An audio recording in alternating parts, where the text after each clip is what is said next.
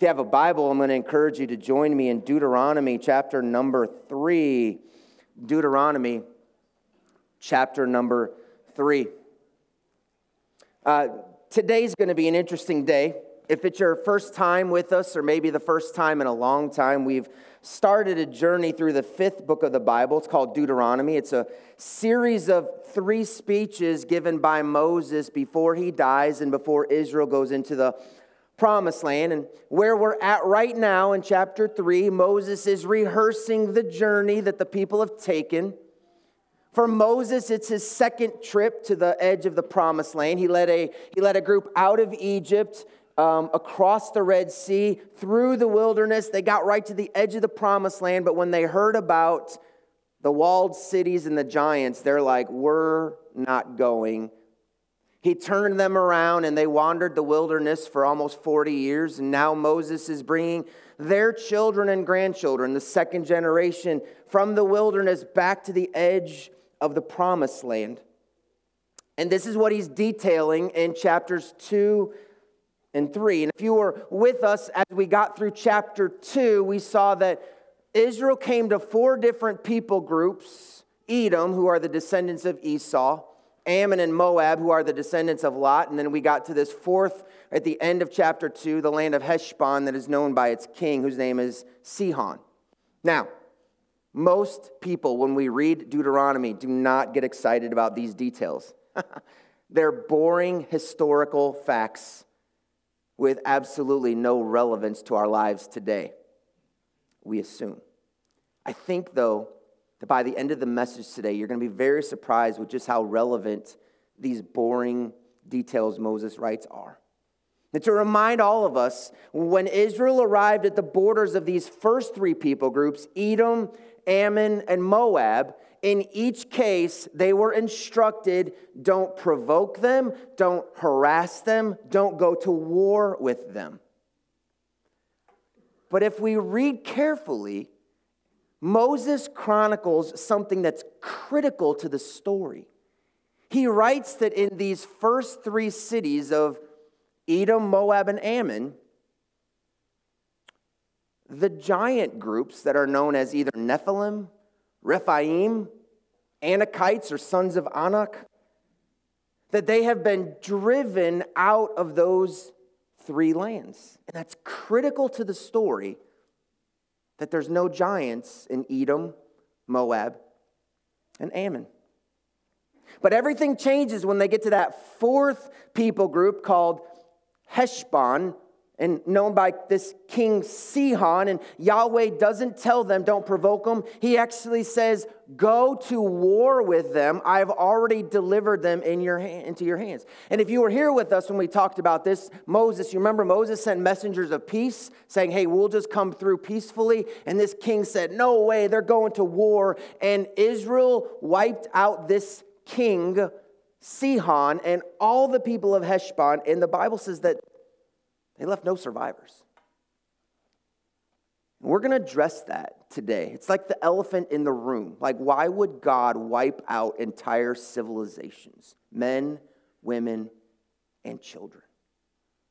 But before we do that, we've got to go through this last people group before they get to the Promised Land. And that's what we get detailed in Deuteronomy chapter number 3. It's a people called Bashan is the land, and it's run by a king whose name is Og, O-G. I guess he's the original OG, right? Deuteronomy chapter number 3, verse number 1 is what we read. Moses again chronicling, he says, next we turned and went up along the road toward Bashan, and Og, king of Bashan, with his whole army marched out to meet us in battle at Edrei. Yahweh said to me, do not be afraid of him, for I have delivered him into your hands, along with his whole army and his land. Do to him what you did to Sihon, king of the Amorites, who reigned in Heshbon. So Yahweh says the same thing to Moses about Og, king of Bashan, as he did about Sihon, king of Heshbon. I've delivered him into your hands. Go conquer. Look at verse 3. So Yahweh our God also gave into our hands Og, king of Bashan, and all his army. We struck them down, leaving no survivors. At that time, we took all his cities. There was not one of the 60 cities that we did not take from them. The whole region of Argob, Og's kingdom in Bashan. Verse 5. All these cities were fortified with high walls and with gates and bars, and there were also a great many unwalled villages. We completely destroyed them, as we had done with Sihon, king of Heshbon, destroying every city, men, women, and children. But all the livestock and the plunder from their cities we carried off for ourselves. So they came upon 60 different cities, some with high walls, some without. And they walked through each of those cities, conquered and killed all the men, all the women, all the children, no survivors. And man, you read that and you're like, ugh.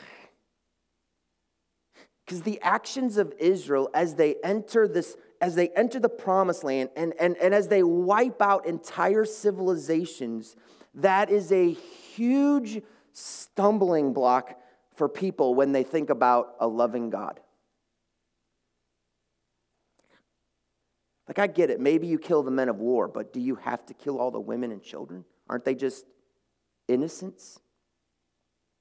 I mean, it makes Yahweh look like this bloodthirsty, angry God, and all he wants to do is destroy everyone who doesn't worship him. And man, like in some ways, it's really hard to explain that.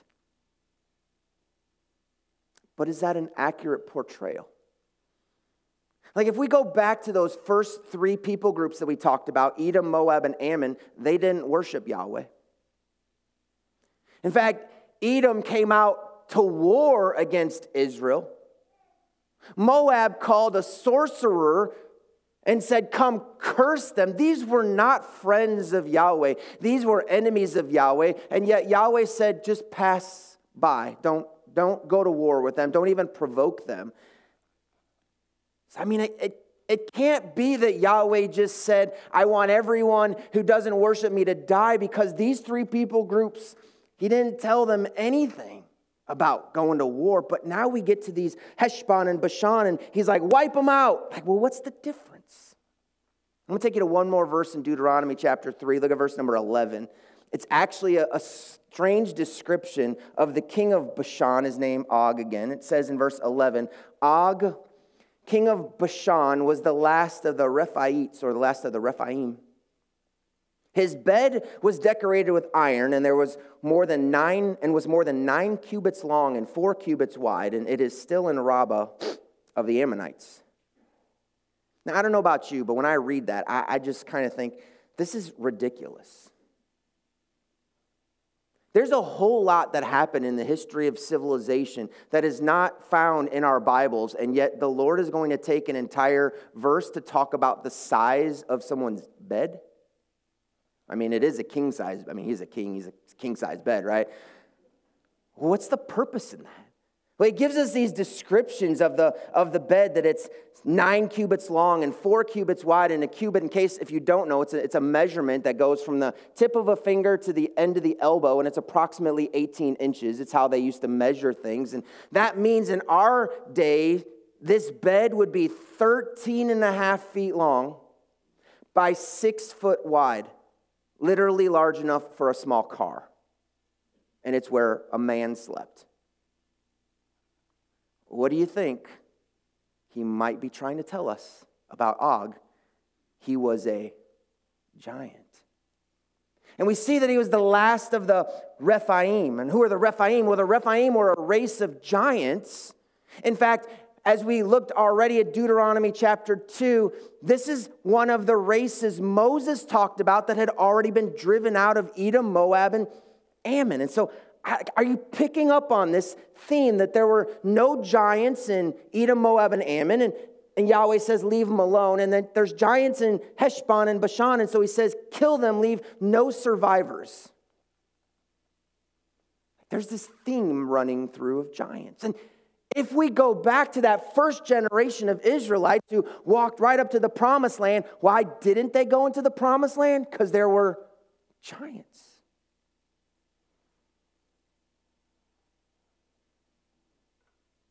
So it seems as if this second generation comes, and as they approach people groups, Where there are giants living, Yahweh says, wipe them out completely. Which begs the question, why is Yahweh determined to destroy the race of giants? Now, I have to be honest with you and pause for a moment, because I know that there are some of you, maybe it's your first time here, and you're thinking, like, what's up with this dude? Like, I came to hear about Jesus, and he is, like, fixated on giants. My heart is heavy, and all he's doing is telling us the measurements of someone's bed. Like, how is this supposed to help me in my struggles of life? Well, let's be honest for a moment, right? Every one of us either has, is, or will face incredible odds, giants, obstacles that we feel are completely unbeatable. And every time we come up against some kind of obstacle, any kind of a giant in our life, we have one of three options. We could do as that first generation of Israel did. We get a sight of them and then we run scared of them. Or we could do what many people love to do. We just ignore the giant in our life. And yet we're scared because at any day that giant can rise up and take us out. Or we can face the giants. I'm sure that there are some of you here who have been wounded very deeply by others. And you have convinced yourself that the best plan for that is to ignore the pain, the hurt, and rejection. It's the best plan for my life. Just don't even think about it. I'm just going to keep living. I'm going to act as if everything's all right. But what happens without you sometimes even knowing it is when you ignore those giants of pain, hurt, and rejection, you are building walls that do not allow people to now make new relationships with you because you have been rejected at some point. About a year after our family moved from Indiana to Virginia, a lady came up to me at the end of a service, and she said, Pastor Brian, I need to tell you something. I didn't want to like you. And I was like, come on. And she said, I didn't want to like you. And I said, what do you mean? And she said, when our previous pastor left, I was so hurt. He's the one that brought me to Christ. I loved him and his family dearly. And when he left, I was so sad. I was so angry. I was so hurt. I was so disappointed. I said, I'm going to keep going to church because Jesus wants me to, but I'm not going to give my love to that next pastor. No one else is going to hurt me like that. She came up, this was about a year afterwards, and she said, the Lord just spoke to me today and told me I'm only hurting myself and my family. And she said, we want to love you and your family. And that lady went on to be one of the dearest friends to our family. She loved us so much and went above and beyond to show. In fact, she regularly sends my wife messages and me messages to say, I'm praying for Plymouth Community Church. This young lady was the one person that was in my mind when I stood in front of a congregation in Virginia and read my resignation letter telling them that the Lord was bringing me here. And I was thinking of her, that the last time this happened, it crushed her. She met me up front after church, which I fully expected, with tears, which I fully expected, and said, which I did not expect at all, Pastor Brian, I am sad. But I'm so happy that you're following the Lord. I know God's going to do big things for you. We hugged and embraced. And like I said, she has been a champion for our family. Even though we left Virginia, she has been a champion for our family here at Plymouth Community Church. All because she said, I'll face down that giant of pain, hurt, and rejection. I will open myself up, being allowed to be hurt again, but at least opening myself up to love again. Others don't ignore their giants, though. They run from them. And most often, those giants we run from, they're associated with deep, deep, deep pain and great grief and loss, often unjustly and often unexpected loss. And that loss becomes a giant that we look at and say, I can't go any further. The hurt is too deep. The walls are too high. The cost is too great. I'm not going forward. And then what happens is many in that situation, they blame God for their loss. Forgive me for that going so well with what you said. We blame God for our loss. Like when a loved one is taken by illness or accident. And God is seen as the source of someone's pain rather than the source of healing from pain. And because of that, we just stop and we turn away from God saying, I don't want anything to do with you anymore, but we have to. Hey, today, we just have to stop and remind our hearts, right? God made a perfect world. Perfection was his plan. Sin destroyed God's perfection. The curse of sin brought disease. Sin brought death. Sin divided God from man. And something sin does so well is it distorts our view of God. And it leads us to see God as the reason for pain rather than a rescue from pain. And there are some who have suffered so monumentally and so tragically in your life in this giant mountain of loss. If you turn this way, that mountain is moving and it's in front of you again. And if you turn this way, it's not long before that mountain shows up again and you just can't get away from it. You can't run from it. It's always in front of you. But I want to tell you, there's something better than ignoring those feelings and burying the emotions and just trying to do life with your head down. And that is the truth that we find in Romans 8:28. And we know that all things work together for good to those who love God and are the called according to his promise. Romans 8:28 does not promise that all things are good for those who love God. It doesn't say that you're going to have a good life. It doesn't say all things are going to be great. It is a promise that all things can be used for your good and for God's glory. It does not say, my life will be good. It will say that even the tragic, hard times, God can use those for good in your life, but ultimately for his glory. Like this truth was so on display last weekend at the youth lock-in. Hope Anderson gave her testimony. It's her testimony to share. I'm not going to share it. But she gave a testimony about layer upon layer of rejection from people who should have loved her, including the church. And her reaction to the way the church reacted to her was, I am done with the church. I'm going to go a different way. I don't want that rejection in front of me. And it was at a counseling appointment where she was challenged to say, what if instead of walking away from the church because they hurt you, you go back and help the church know how to love and comfort those? And she said, so I did.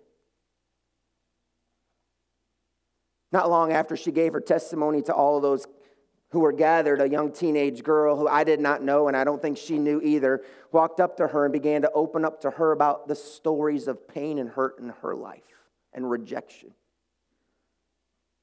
Eventually, Hope brought her over to me, and we together, the two of us, got to sit there, and we opened up a Bible and got to tell her how Jesus brings hope into a broken world.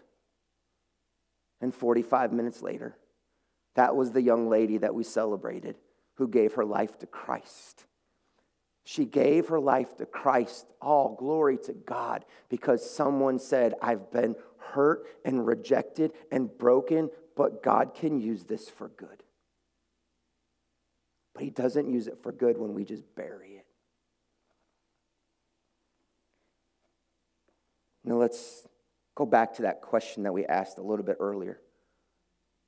Why is Yahweh determined to destroy the race of giants? We're going to go through a quick theme throughout the scripture about spiritual warfare. So stay with me. I'll go quickly because I have to, just because of time. But I think if you pay attention and you understand what we're seeing, as we are going to have our eyes open to understand what's happening in the world around us. So we have to begin. Why does Yahweh want to eliminate the race of giants? We need to find out where those giants came from. You're welcome to turn there with me, but I have the verses behind me in Genesis chapter number 6. In Genesis chapter number 6, the first 4 verses give us an understanding of the origin of giants. It says in verse number 1, when human beings began to increase in number on the earth and daughters were born to them, the sons of God, now that term's going to be really important, the sons of God saw that the daughters of humans were beautiful and they married any of them they chose.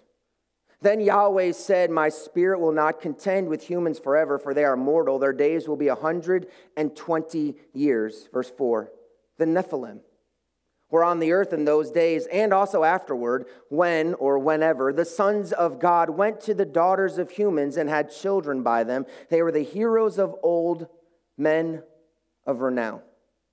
Now, I don't know if you've ever read the Bible, starting, in Genesis, and you begin at the beginning of the year, and you get to this passage. I don't know how you felt. I've always got to it, read it, said, I have no idea what that's even talking about, but I just keep reading. Let's pause for just a moment. There was a time when the sons of God came to the daughters of men. And this physical union brought a race of giants called the Nephilim. And that's what the word Nephilim means. It just means giants. It's where it all began. How did this begin? Who are these sons of God? Well, the Hebrew is called Ben Elohim. The sons of God is just Ben Elohim. You should recognize that word El or Elohim. That's God. So these are sons of God. And some theologians will teach that these sons of God were descendants of a man named Seth, who was the son of Adam. And so they were just good people, good righteous men. Other theologians will say that these were important leaders, elders, kings maybe, because they were men of renown. The problem is that neither of these answers explain how giant humans, giant people, would be born to woman as a result of these sons of God who are humans being with women who are humans. So let's go just a little bit deeper into Scripture. I don't think it would surprise you if I told you that the person referred to most in the Bible as the Son of God is Jesus. Does that surprise anyone? 42 times Jesus is called the Son of God. But did you know there are 2 other people called the Son of God? In Luke chapter 3, we're reading the genealogy of Jesus, and we get to the name Adam, and Adam is called the Son of God. In Exodus 4, as Yahweh is talking to Moses, he's speaking about the nation of Israel, and he says, yeah, Israel, my firstborn son. We'll come back to that in a moment. So Adam is the son of God. Israel is a son of God. But did you also know, as we read earlier, there are places where we see sons of God? Well, who are sons of God? Well, we see it in Job. In Job chapter 1, verse number 6, and it's almost repeated in Job chapter 2, verse 1, so I didn't put it back up there. But here's what we read, that there was a day when the sons of God came to present themselves before Yahweh, and Satan also came among them. We see the same thing in chapter 1 and in chapter 2. It's the same Hebrew words, Ben Elohim. Actually, in the NIV, it actually uses the word angels. Why would it use the word angels? Well, because in Luke chapter 1, when Gabriel comes to this priest called Zechariah, he says, I am Gabriel, as an angel, I am Gabriel, I stand in the presence of God. And so the beings that stand in the presence of God are sons of God, Ben Elohim, they are angels.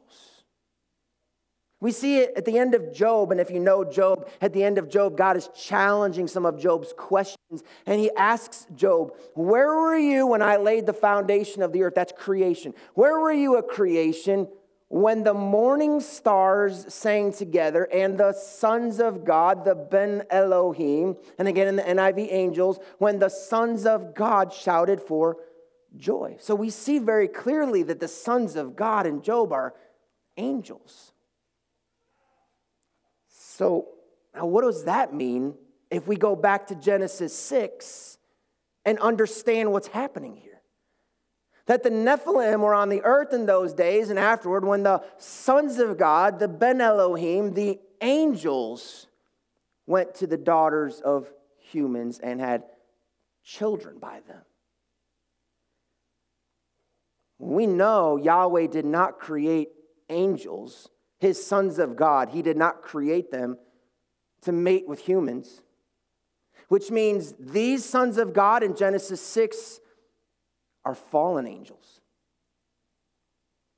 which means the race of giants were actually offspring of fallen sons of God or of fallen angels who had rebelled against Yahweh. Now think of the implications here.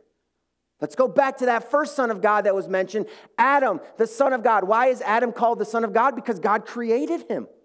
Adam, the son of God, rebelled against his creator when? When he was influenced by a fallen son of God.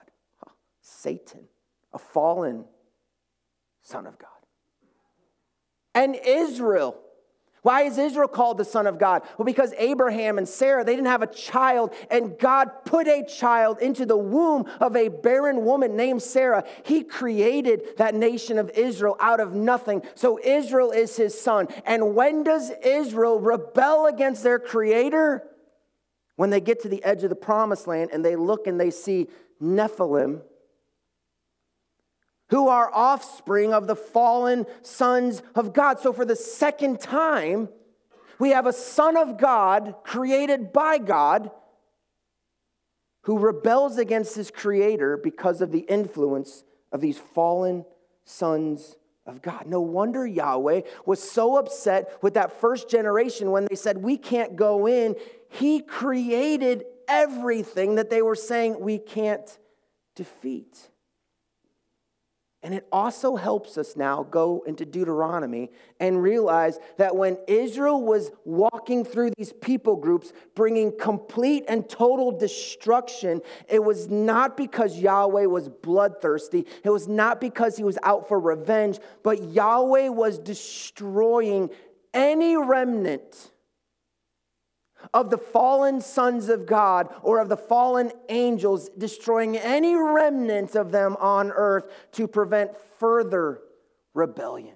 This was not some, he's just going to kill everybody. No, he had to get rid of the women and he had to get rid of the children because they were carrying spiritual DNA that needed to be wiped out. It's why God said, it's why Yahweh said, when you go into the promised land, I will go before you. I will fight for you, because this was not just a simple earthly battle between two armies. This was a heavenly, a spiritual battle, because the fallen sons of God were fighting those who were called sons of God.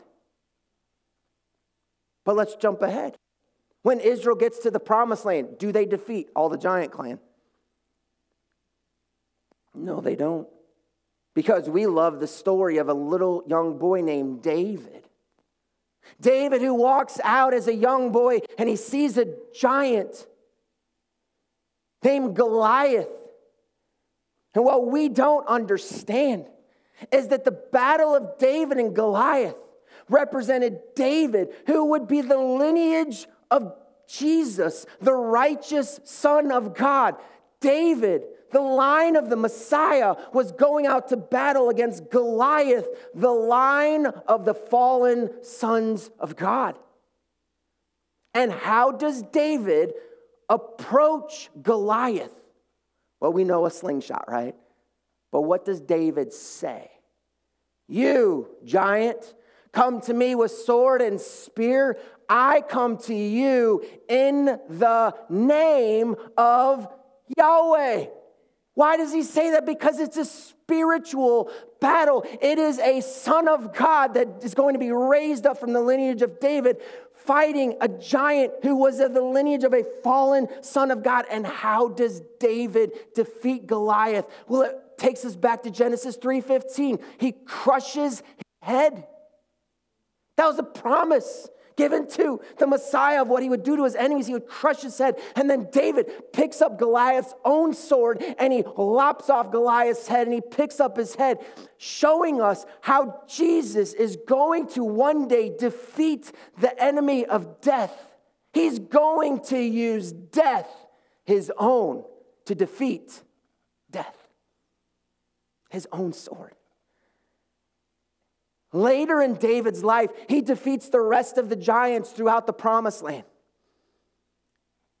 And it's no wonder that it's under the reign of David, who finished the work of defeating the enemy and wanted to build a temple for the glory of God, that we see the kingdom of Israel reach its pinnacle under King David. But how long does it last? One generation. By the time David's son Solomon dies, his heart has turned from Yahweh to other Elohim, to other gods. And eventually all of Israel, the firstborn son of God, all of Israel turns from Yahweh in rebellion to other gods. The second defeat of the Son of God at the hands of the fallen sons of God. What is Yahweh to do? Adam, the Son of God, failed. Israel, the Son of God, failed. Now he sends Jesus. Oh, but this is a different Son of God. Because if you've ever read John 3:16, we know that Jesus is the only begotten. And what that means is that Jesus is actually the one and only, a unique son, so different than any other son. He's not like the angels. He's not like Adam. He's not like Israel. He's not just the Son of God. He is God. Woo! But this Son of God, nobody knows. It's him. Until his baptism. At his baptism, the heavens open, the Spirit descends, and a voice from heaven says, "This is my beloved Son." Oh, and what happens as soon as that announcement is made? The Son of God is driven into the wilderness like Israel, the Son of God, to be tempted face to face by Satan, just like Adam, the Son of God. But Adam failed and Israel failed. Will Jesus fail this temptation in the wilderness? No, he defeats Satan 3 times. This temptation comes and Jesus defeats him with the word of God. And so does Satan walk away wounded? No. At the Last Supper, we read Satan enters Judas. Judas betrays Jesus. Jesus is arrested. Jesus is crucified. Jesus is killed.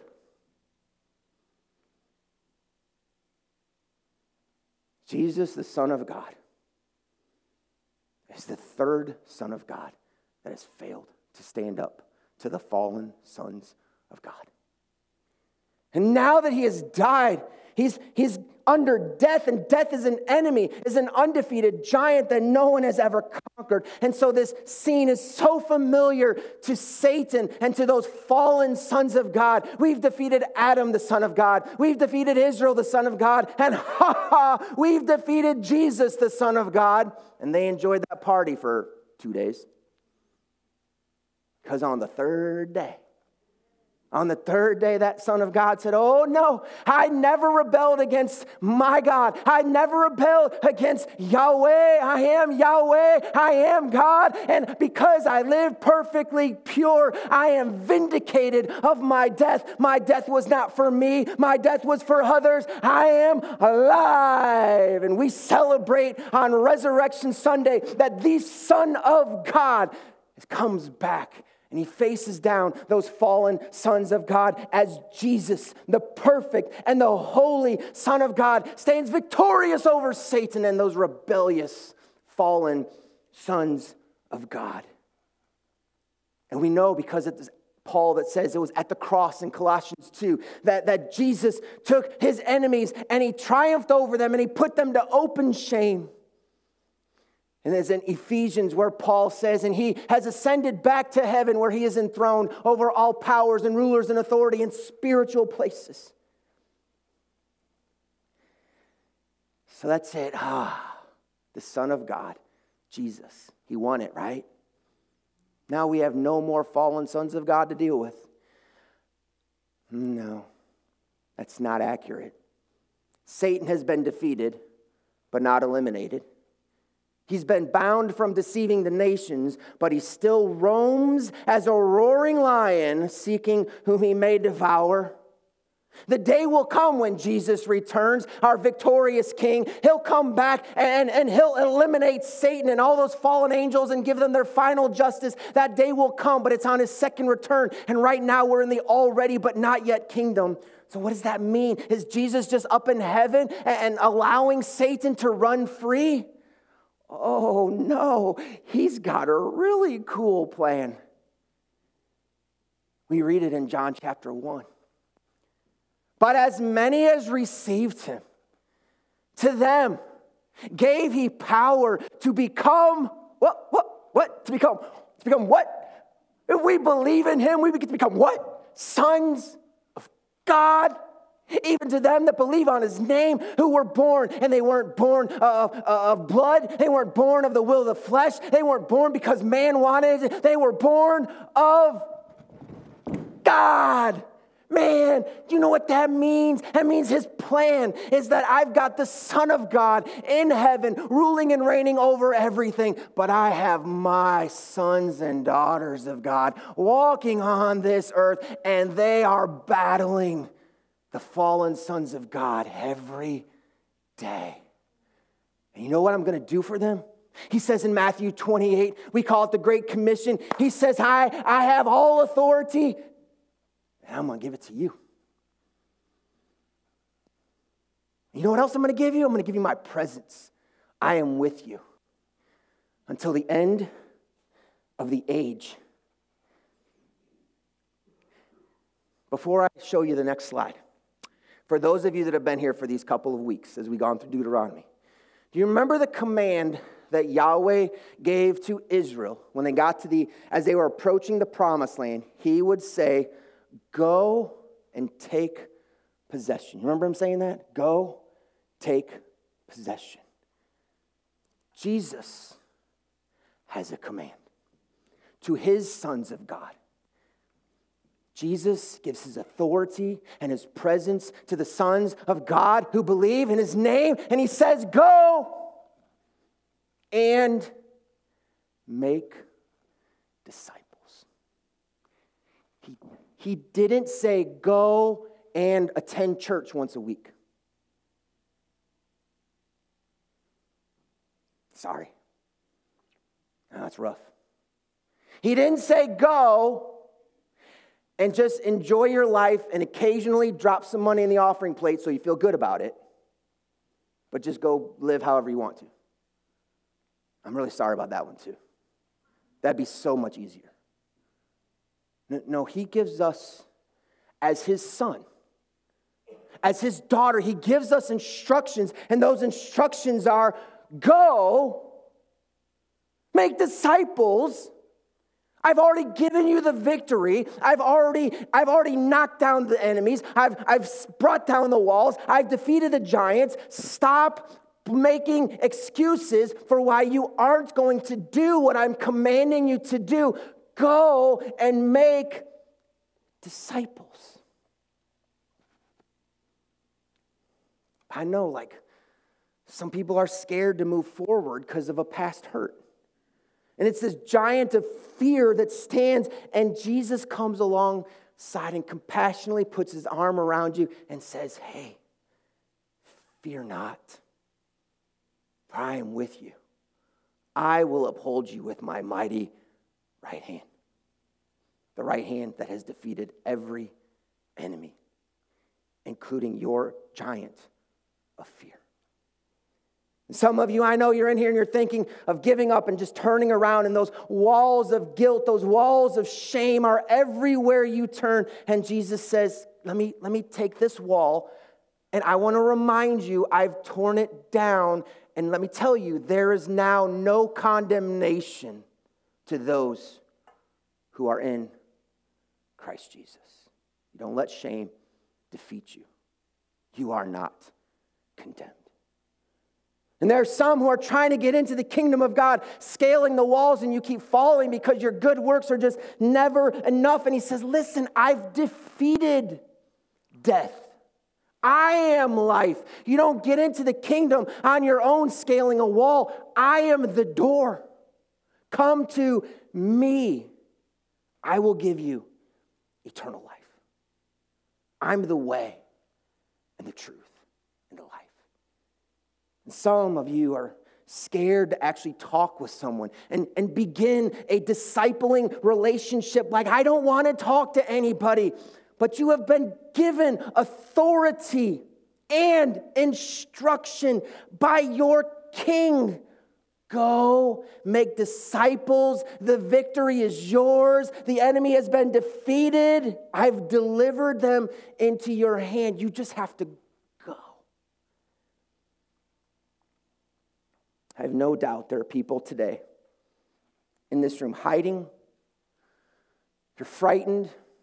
You're running away, you're cowering in a corner because you're afraid of what has happened to you. But let me remind you, if you're a believer, who you are in Christ. You are a child of the King because he created you, not just as a human. He gave you life. He is your creator. You are his child. And he knows. He knows that you're facing fallen sons of God. That's why he gives you armor. As Paul said, put on the armor of God. Because you don't wrestle against flesh and blood. You're wrestling against really true spiritual forces of darkness in high places. Put on the armor. Because it's a battle out there. It's a real battle. But I have given you the victory. Go and make disciples. So if you're a believer facing the fallen sons of God, yes, wear the armor. Please pray. Know the word. Get into the word.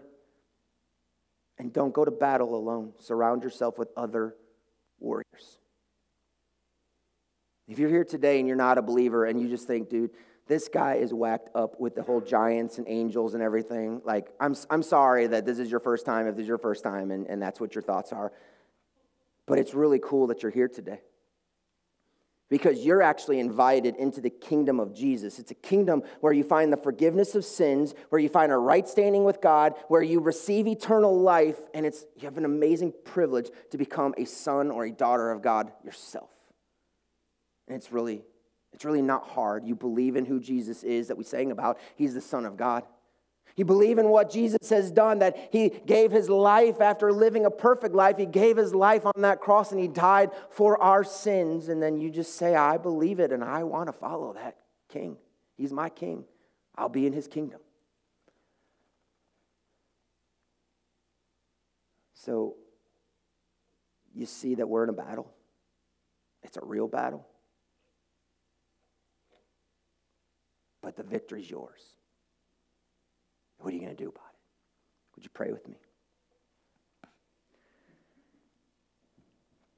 With your heads bowed and eyes closed, can I just ask you? I would really, really love for your attention to be just right here. What is the giant standing in front of your life? What is it that has kept you from moving forward this past year? Or maybe this past 5 years. Or maybe it's been a lot longer than that. What is the giant standing in front of you? Name it.